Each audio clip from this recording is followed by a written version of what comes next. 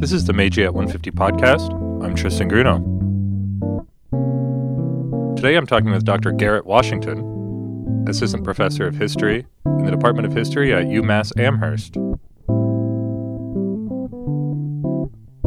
Dr. Washington is the editor of Christianity and the Modern Woman in East Asia, forthcoming from Brill in December 2018. Dr. Washington, thank you so much for talking with me today. Thanks for having me, Christian. I'm happy to be here. Often when we think about religion in the Meiji period, the thing that comes to mind is of course, Shinto and the relationship between the Meiji state and Shinto and some of the policies separating Shinto from Buddhism. But one religion that we don't often think about is Christianity. And of course, you've written about Christianity, some activities of missionaries, including hospitals, the spaces they construct, quite literally in churches. Could you tell us a bit about the impact of the Meiji Restoration on Christianity in Japan? Sure, yeah. So Christianity, as you know, was out of the picture for quite some time. And then all of a sudden it's very present in the Meiji era. The Meiji era really, I think, is sort of the pinnacle, if you will, of Christianity's growth and visibility and its sort of direct influence in modern Japan. So Christianity is decriminalized in Japan in Meiji 6, 1873. This is mostly thanks to the weight of diplomacy and personal, professional relationships between Japanese and Western Christians. And right away, Americans and Canadians and missionaries from Great Britain, they rush into Japan to evangelize Japan. But like so much of what happens in the Meiji period, the case of Christianity, in particular Japanese Protestant Christianity, is that the Japanese appropriate and they adapt the religion. So in the Meiji era, we see that Protestantism becomes more or less indigenized in Japan. And the movement as a whole, always very small, never more than about 1% of the population of Japan, develops these strong and sometimes enduring ties to Japanese society. So I think Christianity is essential as we think about the Meiji era. It's sort of part of the fabric, I think, in many ways, of the Meiji period. Shinto is very important, and Shinto and Christianity are actually in dialogue in several ways in the Meiji era, but it's important to remember Christianity for lots of reasons. If we sort of go back to the beginning of the modern Christian story in Japan, we have Commodore Perry and his ships that arrive and that force Japan to open its doors. And right away, Westerners from the United States and from other countries as well, like Canada, are going to be able to go and reside in Japan. But from 1854 to 1873, Christianity is still an illegal religion, right? So how does this religion, even in that time period, manage to have a presence in Japan? It really comes down to Japan's system of treaty ports, right? And the ability of Westerners from various countries to live in Japan and to live under laws from their own countries on Japanese soil. And this is one of the things that was created by the Harris Treaty in 1856 and implemented over the next decade and a half or so, before the restoration actually happens. So there are Christians in Japan who are Westerners, and they are able to practice Christianity. They're able to build their own churches in the treaty ports, which span all the way from up in Hakodate and Sapporo all the way down to Nagasaki. So all of these spaces are able to be occupied by foreigners who practice Christianity, but it's still illegal. So the big changes that happen, I think I can highlight two big changes that happened. One is French missionaries in 1864 in Nagasaki discover a group of so-called hidden Christians who were Japanese and who'd been in hiding, practicing without any Western contact for sometimes over more than a century. These Christians arrive in Nagasaki and they ask the French Missionaries étrangères, so the French Foreign Missionary Society, to administer the sacraments and to allow them to come back into the church. This is actually happening in a treaty port, right? And so it's able to happen, but the country is watching. And so this, I think, very quickly throws into sharp relief the dilemma of having Christians who are foreigners in Japan, but actually operating in treaty ports. How do you handle that situation when there are Japanese who then are also Christians when it's illegal as a religion? And there are signs, there are placards throughout the country that make clear Christianity is legal and highly punishable as a religion. So this is a big incident in terms of diplomacy. It's a long story that I won't go into in detail, but these Christians and others that come afterwards are rounded up and they are imprisoned and they are taken to several different places. And then there's actually sort of a protocol is followed after which some are exiled or pushed or forced to go into other parts of the country. Some are executed, others are left in prison. And this goes on for some time. So on the eve of the Meiji Restoration, Christianity exists in Japan, but the context is actually quite difficult and dangerous to be a Christian in Japan even then. And at the moment of the Meiji Restoration, even of the Boshin War, they haven't at all worked this out. There's not been a consensus about how to handle this. And in fact, in 1868, the new Meiji government initially reiterates, right, the prohibition on Christianity. So it stays illegal. And so we have this moment again of tension and conflict and uncertainty that precedes the 40 years of the Meiji period. If we fast forward a little bit, the 1870s up to the de facto legalization of Christianity in 1873, things change a lot in those first 5 years. So you mentioned Shinto. There's a lot going on in the background as various parts of Japan begin to try and apply these sort of initially localized efforts to suppress Buddhism and elevate Shinto. But sort of at the same time, in a very different way, the new government has decided it needs to go and be open to the world and to embrace this new sort of outward-looking persona. And so, the first 5 years of the Meiji period do see the government of Japan looking outward and thinking about Christianity in particular as an important part of that process, about how to appear to the West and the rest of the world civilized, about how to appear humane, and about how to hopefully gain more equal treaty rights with the U.S. and Great Britain. So I guess where I'm going with this is that the legalization of Christianity in 1873 is sort of the second major moment. I think it sort of serves to, in some ways, counteract the difficulties and the constraints and the punishments that were being meted out against Christianity in the 1860s. And the weight of all of this positive energy, the pressure of Westerners on Japan leads to this new development. So it sounds like the missionaries who do come over in the 1870s are operating under this cloud of suspicion that kind of lingers, is left over from the Sakoku policies and the kind of anti-Christian exclusionism and almost a fear of Christianity.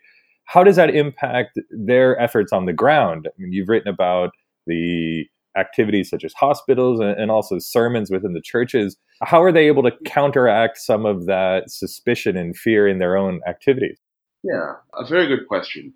So, even from 1859, when the first missionaries arrive, they can't be missionaries, right? It's illegal. So they're practicing medicine, they're teaching, and the government has in fact made this even easier. The charter oath that was promulgated at the enthronement of the Meiji Emperor in 1868, one of the charters is that they're going to seek knowledge throughout the world.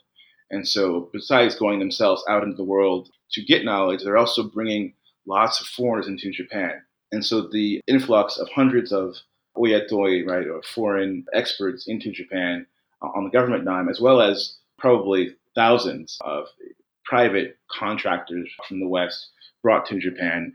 This really brings many people into Japan who are Christians, some of whom who would like to be missionaries but are not able to do so openly.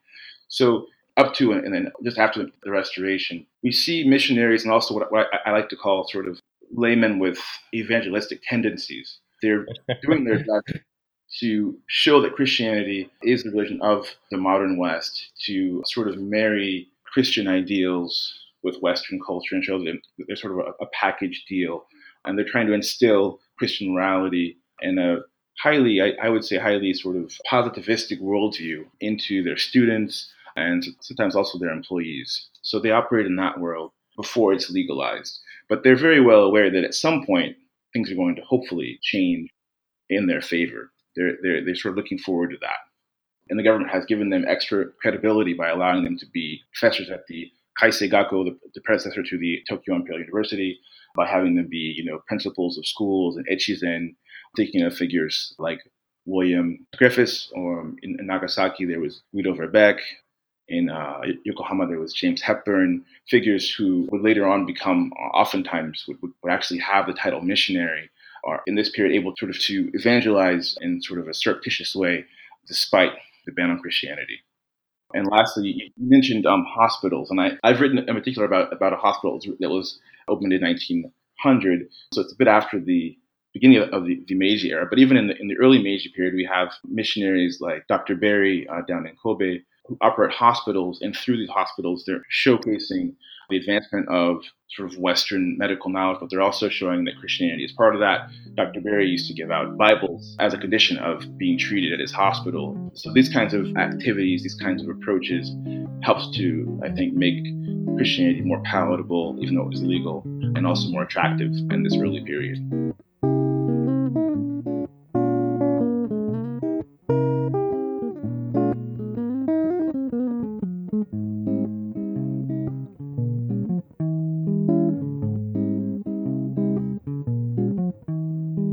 You mentioned that with their teachings, this kind of surreptitious proselytizing, these teachers are also imparting positivism in the students, but also probably introducing new ideas about women and gender. And I understand you've also edited this book talking about Christianity and the place of the woman in East Asia. Could you elaborate on that a bit? Sure. So this book that I've edited that's going to be coming out pretty soon. It's a 9-chapter book.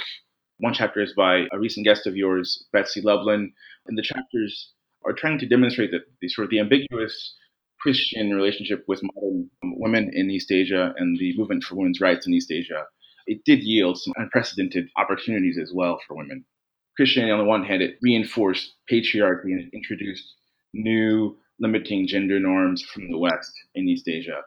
But women in China and Japan and Korea, they used Christian ideas and institutions and networks to acquire new knowledge, to think about and take part in new careers, to elevate their social position, and also to access more or less the public sphere.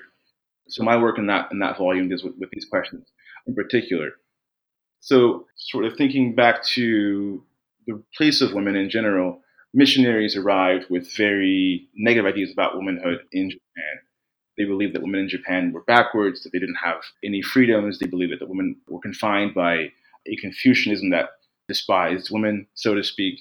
And a lot of their efforts to teach and later on to inspire reform were aimed at trying to liberate women in Japan from the confines of Confucianism, Confucian ideology. But of course, as I mentioned, it's a double-edged sword, liberating women in Japan to be more moral according to Christian standards. What I argue in the book and what the other chapters argue and what I also argue in my other projects is that there is, amongst these different kinds of confinement, there is some liberation, there is some awakening that happens and that empowers women. One of the interesting ways that women missionaries in particular are influential in the lives of Japanese women is as role models. And so while the missionaries might be prescribing a certain kind of behavior and certain morals and ideals deeply rooted in American and often conservative Christian values, they also demonstrated things like women speaking in public, women being treated by husbands with respect, women having some leadership roles in organizations. And so these things really rub off.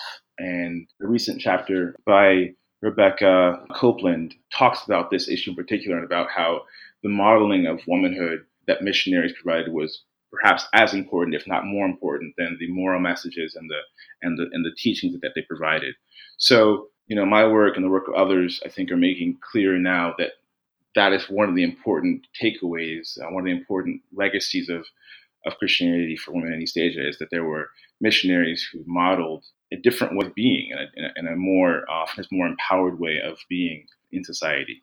And I understand you're also writing a book about some of the spaces that Christian missionaries construct, and quite literally the churches, and how oftentimes these churches are almost a hybrid of different religious practices in Japan. Okay, well, so my churches that I work on, they were built by Japanese congregations. And so one of the things that I try and show, first of all, is that the missionary presence is very small at the beginning, and it's almost totally eliminated by the end. So that these are autonomous and independent Japanese churches who are very sort of proud of that fact and who are embracing Christianity as their own.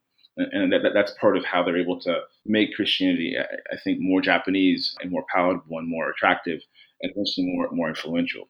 So the spaces that the Japanese churches build, They begin very simply with in the 1880s, and I'm thinking about I work on Tokyo's four largest congregations, most popular Japanese Protestant churches in the Meiji period: the Hongo Church, the Bancho Church, and the Reinazaka Church, which are all three Congregationalist in denominational ties, and the other church is the Fujimicho Church. So these four churches, they all come into their own in the mid 1880s, and they begin with very small structures. And their structures are built in the Wayo Seichu style, which is a hybrid style, right, that is used for government buildings, official buildings, these kinds of things. So it usually would have maybe like a white clapboard exterior, so a very American, simple American style exterior, but it would have the Japanese style tile roofs, right? So these kinds of interesting hybrid architectural features make the building stand out right away. It sort of stands out as a building that can be seen by an onlooker immediately as an important building. But it also looks different than a temple or a shrine, another Japanese gathering space for purposes of religion.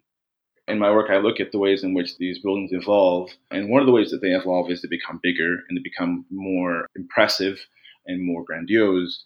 And an important element in that process is the effort by these Japanese pastors to hire architects who are Japanese, but who are able to, in the Meiji era, right, to draw upon their international exposure and knowledge to make something that is not just a copy of a Western church, an American church or American chapel. The architect for the Hongo Church, built in 1891, or the Reinazaka Church, finished in 1917, is Tatsuno Kingo, who was the architect of lots of important iconic buildings in Japan, such as the Bank of Japan building, Tokyo Station, etc. And he was a student of Josiah Condor, one of the foreign experts who was brought to Japan, in this case from Great Britain, from England. So this building, the church building, it really comes to epitomize this mix between a Western-looking space that can be, in fact, very impressive, but built by someone who's Japanese and built by Japanese funds as well, and raised by a Japanese congregation. And so I think it just really, speaks to the hybridity of the Meiji period, right, of all this foreign knowledge and foreign personnel coming into Japan, and then people in Japan who are Japanese being able to appropriate and hybridize and create new things out of that. And talking about the kind of hybridity of the Meiji Restoration, all these things coming into Japan, you have issues related to religion and gender, flows of things around the world.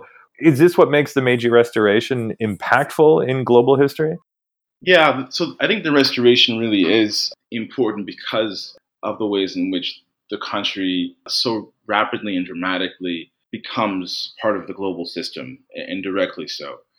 I teach classes on the Intro to Modern Japan and also on race, religion, and nation in East Asia, and also on the woman in modern Japan. And all of these classes, I'm emphasizing themes that are common to textbooks and that are common to most, I think, syllabi on modern Japan. That there's a lot of rupture in the restoration, and that there's a lot of that it was difficult to go from one system to a very new system. My students, they read Shibagoro's Testament, Remembering Aizu. I chose this book because this book, I think, really epitomizes, right, the drastic changes that happened in the span of very few years, right, only a few decades in the Meiji period. Thinking about the Aizu samurai his family was they were trying to protect the shogunate, and then they were imprisoned and they're unemployed, and then eventually he's integrated again into this new imperial military and the government. So that's sort of the skeleton upon which the class thinks about the restoration. But what I really enjoy, and I should also mention that they're talking about things like that also change, like energy and like the economy and politics and communication, all these kinds of important themes. But what I really think is most interesting about the restoration and what comes after the restoration, the Meiji period, probably I guess two things. One thing would be that there is the marrying of religious and national identity and nationalist ideology. How these three pieces are deliberately intertwined at several levels. And we look at that carefully. We look at the work of Helen Hardacre, we look at James Ketelar, a recent book also by Walter Skaya, to look at that critical moment when Shinto becomes so influential and so pervasive in Japanese society. And so it's important for those reasons. And those are things that we talk about a lot in class. But what I think is important in global history is the way in which Japan is able to, while all this is happening, to have such a wide contact with the world, from being relatively isolated, right, having only embassies coming from nearby kingdoms and countries, to being one of the major great powers of the world and being in contact with people across the world. I remember reading, there was an article about the protest in the New York Times taking place in New York at the death of Kotoku Shisui after the Great Treason Incident.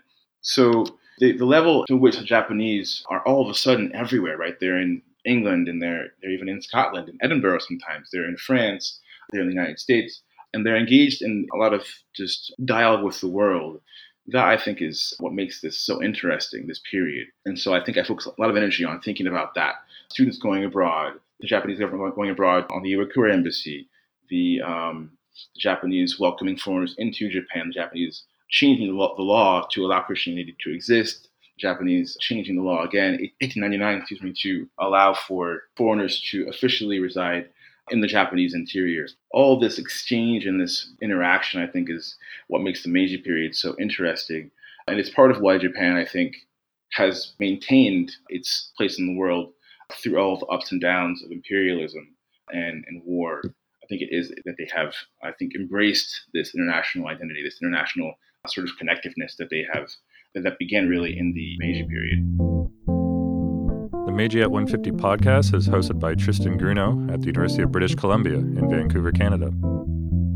This podcast would not be possible without the cooperation of the UBC Center for Japanese Research and the technical assistance of the UBC Faculty of Arts ISIT.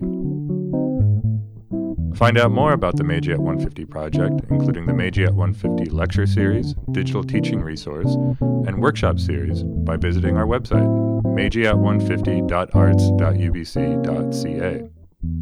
Thank you for listening.